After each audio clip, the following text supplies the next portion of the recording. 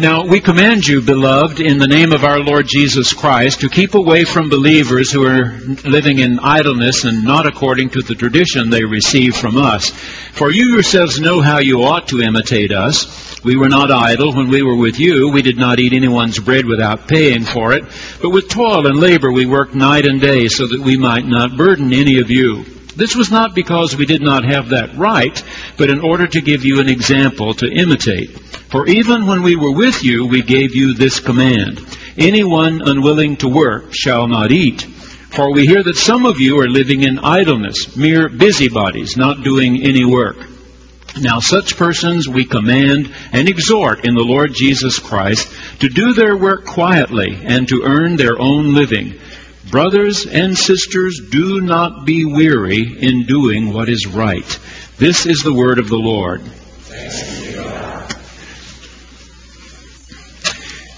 I think most adults have had the experience of trying to teach a child how to ride a bicycle. It's difficult to convince the child that the bicycle performs better at greater speed.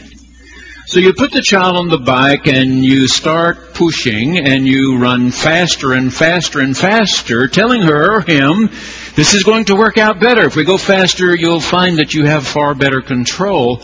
Finally, the parent has to release and let the bicycler go. If the bicycler starts to get frightened, he or she pedals less and less, and surely enough, the vehicle becomes unstable, and then you begin to move the front wheel left and right, and terrible things happen. One of the jokes at our house is that when Gail was trying to teach Jason how to ride a bicycle, she was pushing him as fast as she could run and telling him that this was going to be better. The faster they could go, the better this would be. And finally, of course, she had to release and let him go. And he got frightened and the front wheel turned and boom, into a yucca bush he went down in Houston. Yucca bushes have sharp needles on the end of them. So forever after, if we ever said anything to Jason about, Jason, you could have done that better, he said, what do you expect of a kid whose mother pushes him into a yucca bush when he's trying to learn how to ride a bicycle? This passage today is about keeping on doing the right things, even when you don't seem to be getting the result you were wanting. Even when there seems to be so much going on in the world that is not right, so much that is not good. The readers of God's book are admonished to keep on doing the right things. In time, God will see to it that right wins out. I have 4 things I've underlined. We'll run through them pretty quickly. Number 1, this I command you, beloved, in the name of the Lord Jesus Christ.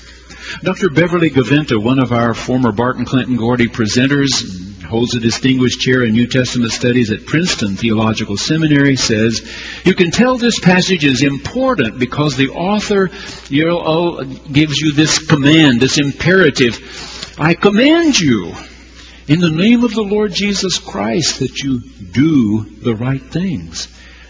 As Jesus, on the night that he was betrayed, not only took bread and wine, but also took a basin and towel and washed the feet of the disciples, and then said, this I command you, that you love one another, that you do the right things, that you do good things, not bad.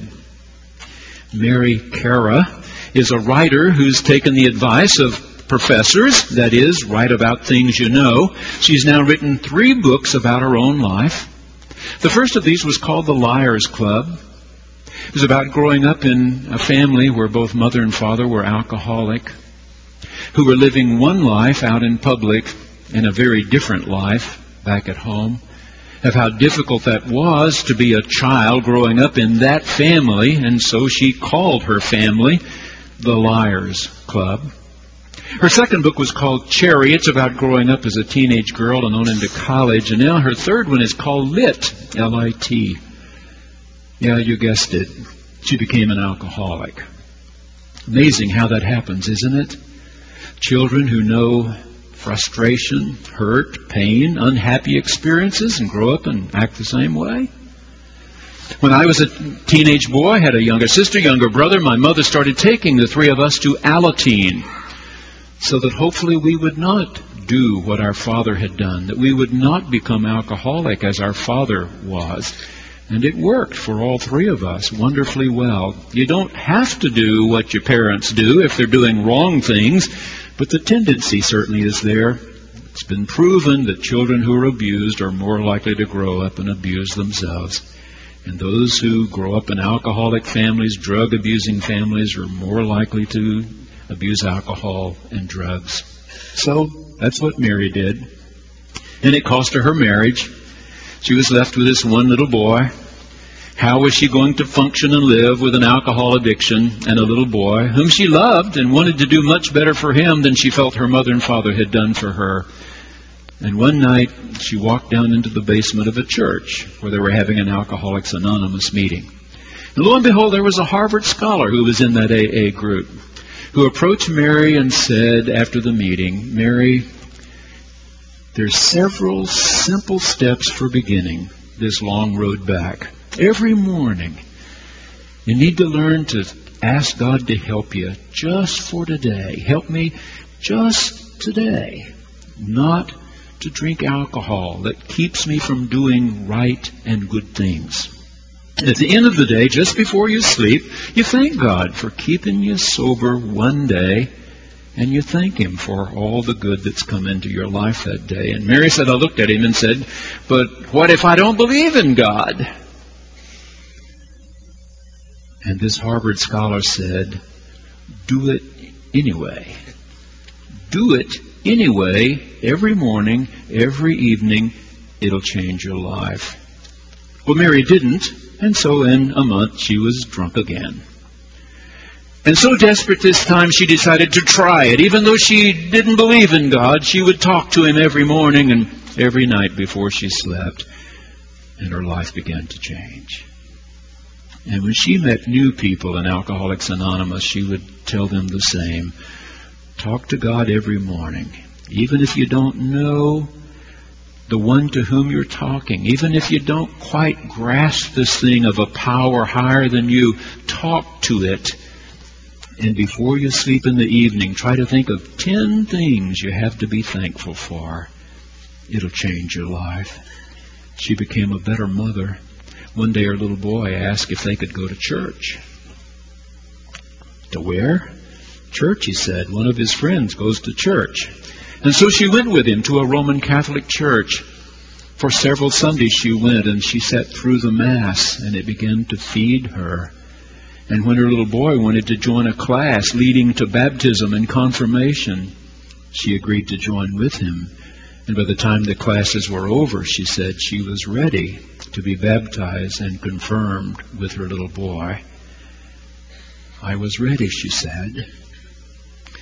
If you're not sure you believe at all, do the right things. This I command you, do the right things. It will begin to make sense. Number 2, let anyone who is unwilling to work not eat. The key word here, of course, is unwilling. Today in our country, we have an unemployment rate, last report, 10.2%. It's a lot of people, good people, who have no job right now. 10.2% who have no job right now. And how difficult that is for those people and for others who are depending on them, counting on them. This is about people who are unwilling to work. Last Sunday I told you that I read the obituary columns. I read one recently, just the last couple of weeks, about a photographer, an African-American photographer who was born and grew up in Harlem, New York. He was 89 when he died, so that means he was born 1920. When he was a 9-year-old boy, the Great Depression hit in October of that year. It got worse in 30, 31, 32, 33. 4 long years that it just continued to get worse. There was a time when in New York City and across our country, there were more than 35% of people who were willing to work who had no jobs, who had to line up in bread lines, get a piece of bread, maybe a little cup of soup, maybe an apple for today. Roy de Carava, his name, Roy de Carava. When he got out of high school, his mother and father kept telling him, importance of go to school, go to school, go to school, get an education. He was fascinated with photography and managed to get enough of a job as the country was coming out of depression. He bought him a little camera, took black and white pictures back then, and he started taking pictures around Harlem. He did really well. There were people who encouraged him, who said, if you'd go back to school and study art. Taking great pictures has a lot to do with art, how you frame something, how you see something, shadows and light and so on. And he went back to school for advanced studies, and he took better pictures. First African-American photographer in our country to be made a Guggenheim Fellow. He took pictures all the rest of his life. Many of them have made their way into prominent magazines and into those coffee table kinds of books with beautiful pictures. Pictures he took around Harlem all those years. He said he was trying to capture the dignity of people who were looking for a better way. I saw one of his pictures. It was of a girl graduating from high school. Had her cap and gown on. She was ready to go to the high school commencement, and she was surrounded by the devastation in Harlem. Graffiti, trash, filth, and this young woman standing so tall with her cap and gown, looking for a better day. Another one had photographs of a bride in her gown, just ready to go in and meet the groom. And again, all around her, the devastation of her neighborhood. But in her face, hope for a better day. A better day. He took pictures of black women waiting for the bus to go to work with a sack lunch in their hand, or black men with lunch pails catching a bus or walking long distances for a job. And he said, what I was trying to do was to take a picture of one woman going to work or one man going to work and helping people understand all who go to work to do the right things for the right reasons, to bring a better world. Number 3, I underlined this part. Keep away from believers who are living in idleness. Your moms and dads have probably told you people have too much time on their hands. Don't hang around with boys and girls who have too much time on their hands. They get into trouble. It's better to stay busy. Beware of people who don't have enough to do. As I was preparing the sermon this week, I came across a new autobiography written by Roy Williams. Basketball fans knew who Roy Williams is. For 15 years, he was head coach of the Kansas Jayhawks basketball team, and then he went home to his alma mater, North Carolina. He's been there 6 years. He is the only active coach today who has taken 20 consecutive teams to the NCAA tournament and won at least one game in all 20 years. He was inducted in the Basketball Hall of Fame. But Roy Williams grew up in Spruce Pine, North Carolina. His family worked for the sawmills. Part of my mother's family worked for the sawmills in St. Augustine County, Texas. And I know if you work long enough around those old sawmills, you lose a finger or 3 or 4, half your hand. It's a hard way to make a living. And Roy Williams in his autobiography says that not only did his family work hard, not only was he afraid that was the only future that was out there for him, but what his father made working at an old sawmill, he drank up on the weekends. Not only did he drink, he got drunk, and when he got drunk, he got mean. And Roy said, when I grew up with a drunken father beating on my mother. And finally, when I was a teenager, one weekend, my daddy was slapping my mother around again. And I grabbed one of his beer bottles and stuck it under his chin and said, if you ever hit my mother again, you will be sorry. And his father turned and walked out of the house and never came back. So Roy Williams grew up without a father the rest of the way, but a mother who worked really hard to help put life together for him and his brother. Roy Williams was not the fastest athlete. He was not the tallest, couldn't jump the highest. He just worked really hard. He learned how to coach. He watched what the coach was saying, what the coach was doing. He started out as a high school basketball coach after he had a bachelor's degree and a master's degree in education. And then he had opportunity to go to the University of North Carolina to be an assistant coach on staff there with his great mentor, Dean Smith. One of the things he's most famous for is recruiting a guy named Michael Jordan to come and play for North Carolina. And then he got to be coach at Kansas and then on to North Carolina. You know what he calls his book? Hard work. Hard work. You have to work really hard. But if you work hard at the right things for the right reasons, you're making a real difference for good. Number 4, last. This text ends by saying, so don't grow weary in doing what is right.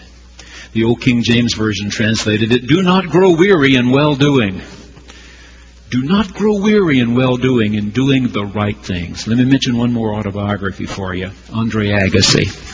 If you watch talk shows in the last 2 weeks, I think Andre Agassi's made them all. He was on 60 Minutes last Sunday night. He was on David Letterman. He's been on Jay Leno. He was on Today Show. He was on Good Morning America. He's hawking his new book. His first book, and it's called Open. Andre Agassi. Too old for you confirmands, but your mothers and fathers remember Andre Agassi. You may not know that he is Iranian. His father grew up in Iran. His father's family were Christians. Christians are minorities in Iran. Muslims are majorities.